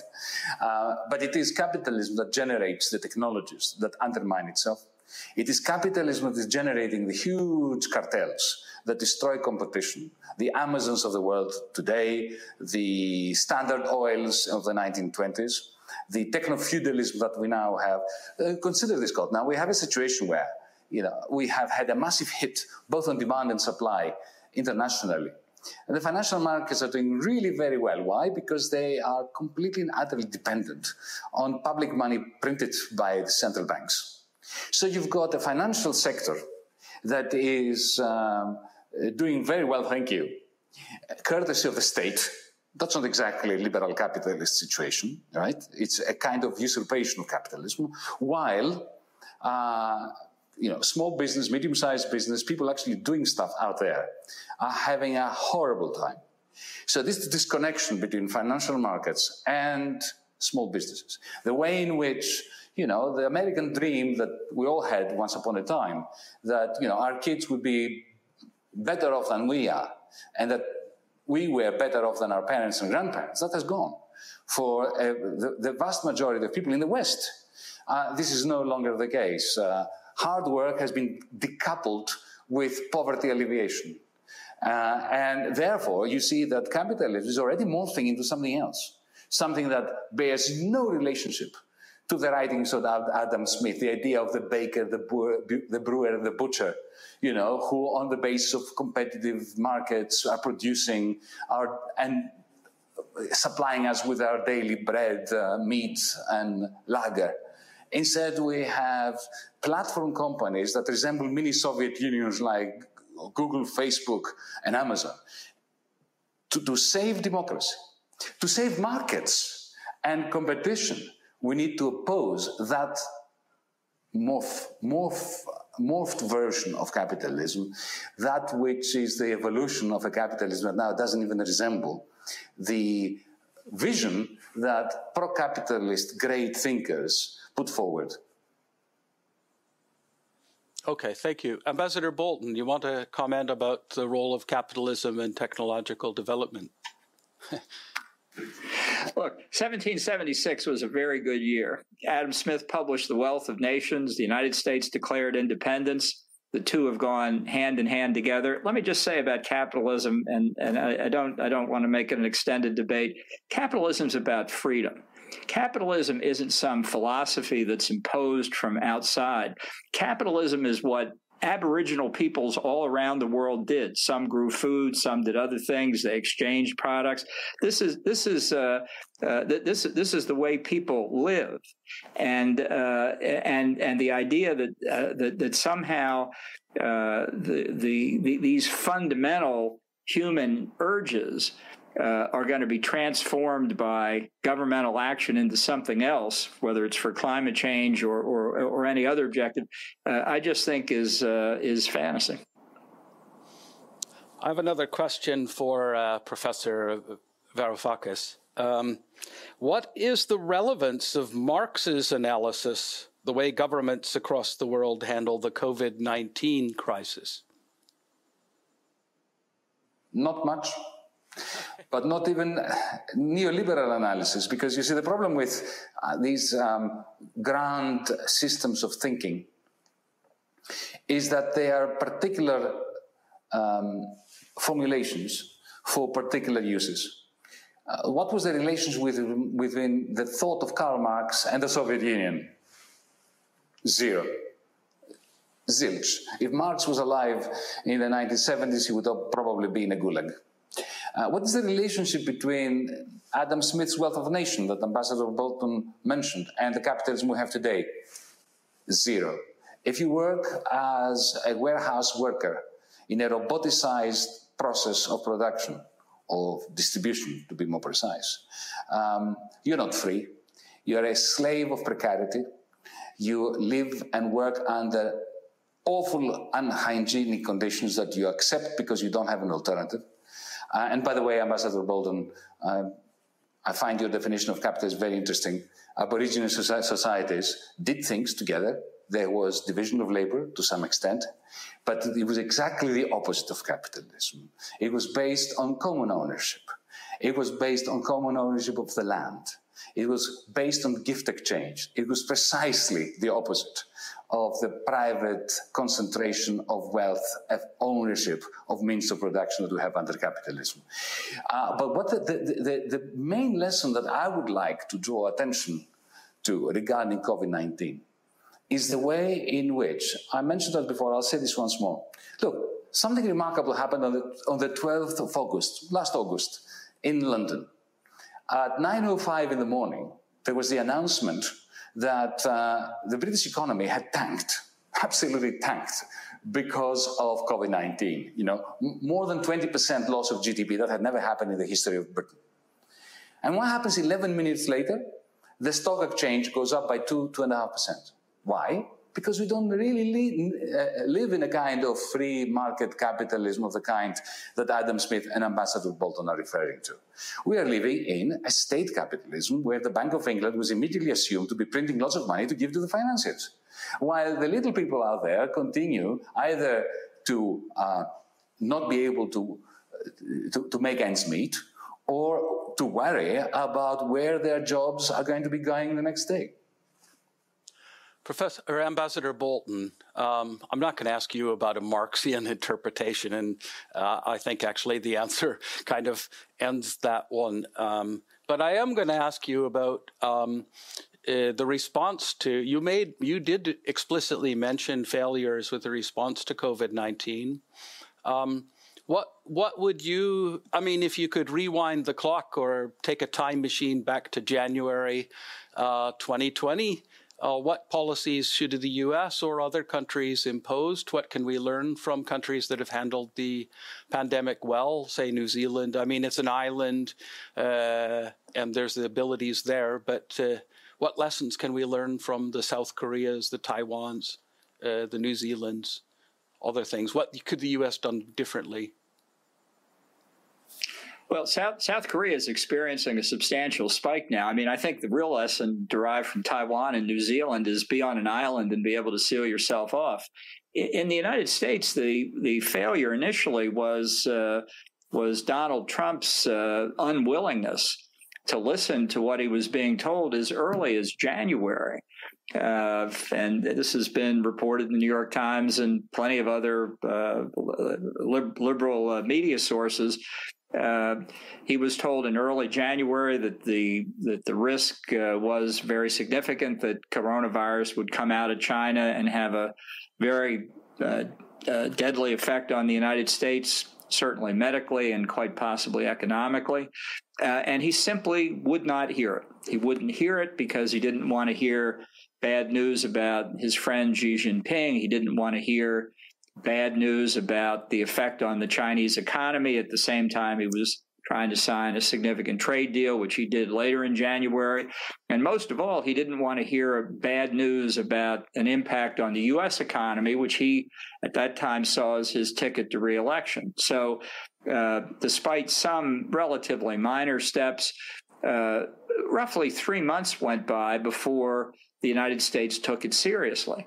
And then the response was essentially a shutdown, which tanked the economy almost immediately. Trump, during this entire period, and we're now almost 12 months into it, has not yet, and he's obviously not going to, develop a strategy. He has never thought comprehensively about what to do. When he created the potential mechanism within the U.S. government to do that, the coronavirus task force chaired by the vice president, he made sure it didn't work by attending its briefings in the White House press briefing room, because it was great airtime for him until what was left was pieces of the U.S. government doing what their normal mission would be, and the states and local governments trying to do the same. So, the answer is you need to start back at the very beginning. I think the steps, the sometimes contradictory steps that the United States took, show there was no comprehensive thinking about it.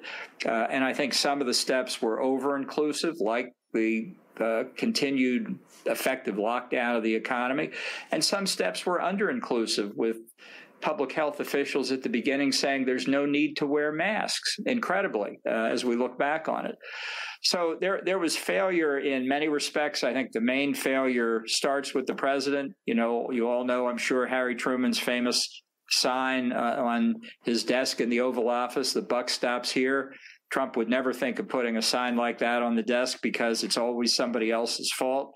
But I think if you have to look for root causes, not taking it seriously at the beginning and not thinking through the necessary steps, I would put right at the top.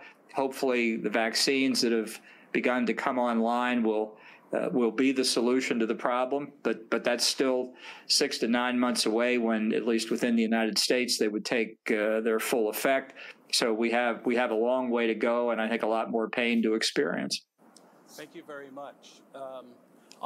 We're now running close to the end of our time, so I'm going to say, how about 2 minutes each for closing comments, and then I think we'll be pretty much out of time after that. So I'll turn first to you, Ambassador Bolton. If you could, final remarks for about 2 minutes, please. Well, I think it's very important, as we come out of the coronavirus experience in the U.S. and Europe, really around the world, that we re-examine what went wrong and try and do some preparation in advance for it.